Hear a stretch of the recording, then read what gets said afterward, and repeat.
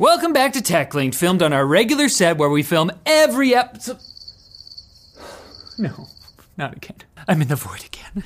We know a lot about Google's upcoming Pixel 6 and 6 Pro thanks to Google themselves. I mean, they're running commercials for the phones already. But a new and interesting detail has just emerged about the phone's Google-designed Tensor chips. XDA developer says their source has corroborated a recent Geekbench listing, which indicates that Tensor's configuration of ARM cores is pretty weird. It reportedly has 2 very powerful new X1 cores, while most other flagship mobile processors only have 1.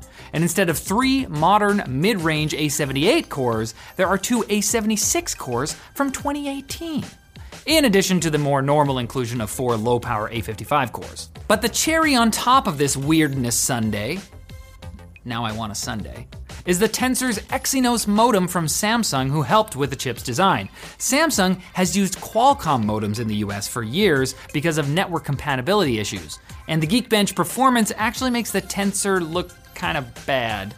So I'm hoping Google has done some fancy optimization to make the Pixel 6 work really well, because they gotta justify that camera bar somehow. I know some people like it, and they're entitled to their wrong opinion.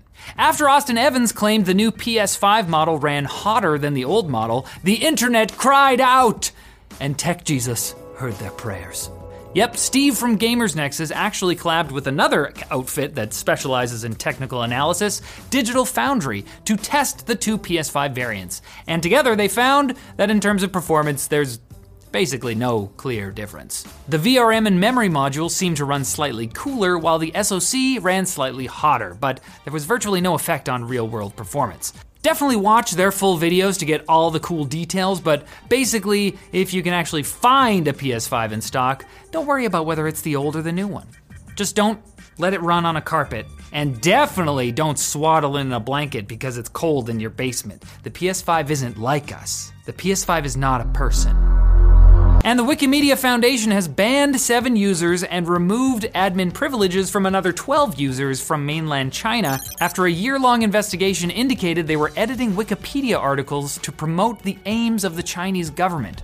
The foundation called the situation an infiltration, accusing those users of trying to control Wikipedia edits so that they portray the Chinese government in a favorable light by manipulating elections for administrator roles and pushing for the use of Chinese state media as reliable sources. The banned users are part of a group called Wikimedians of Mainland China, who responded with a blog post slamming the foundation's claims. I will say though, if the government of China was involved in all this, there's actually no clear evidence, because they're so efficient.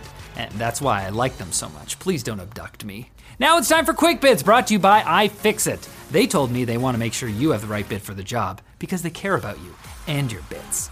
iFixit has a repair kit for any situation, so you can take apart all of your electronics. There's the Mako with 64 small bits, the Mahi with 48 large bits, or the Manta, who's got all 112 bits. Watch out for that guy. Each kit includes iFixit's famous swivel knurled screwdriver contained in a magnetic enclosed case with laser cut foam. Get yours at ifixit.com/techlinked.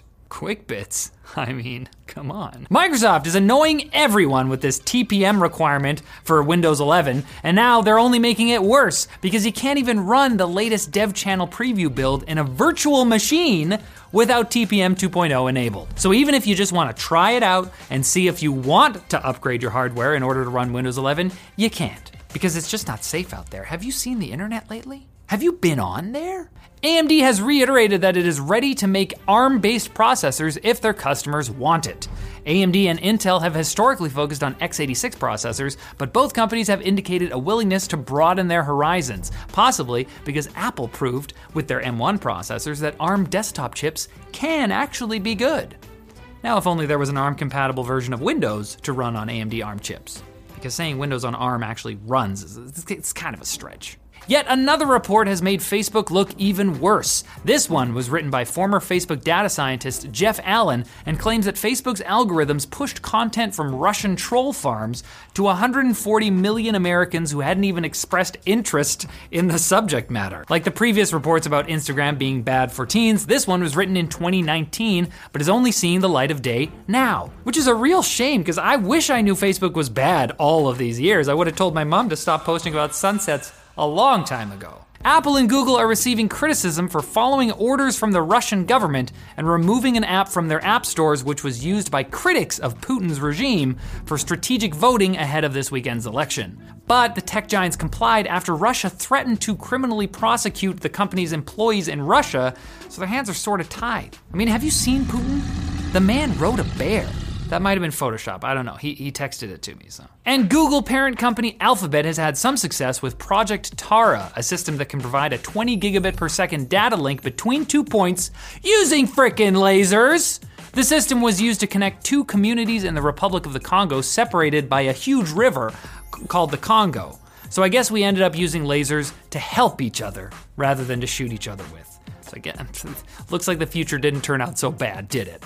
But this episode will turn out bad if we don't end it now. So come back on Monday for more tech news. Probably back on the regular set, right, Linus? He's not even here. The disrespect. Is that him?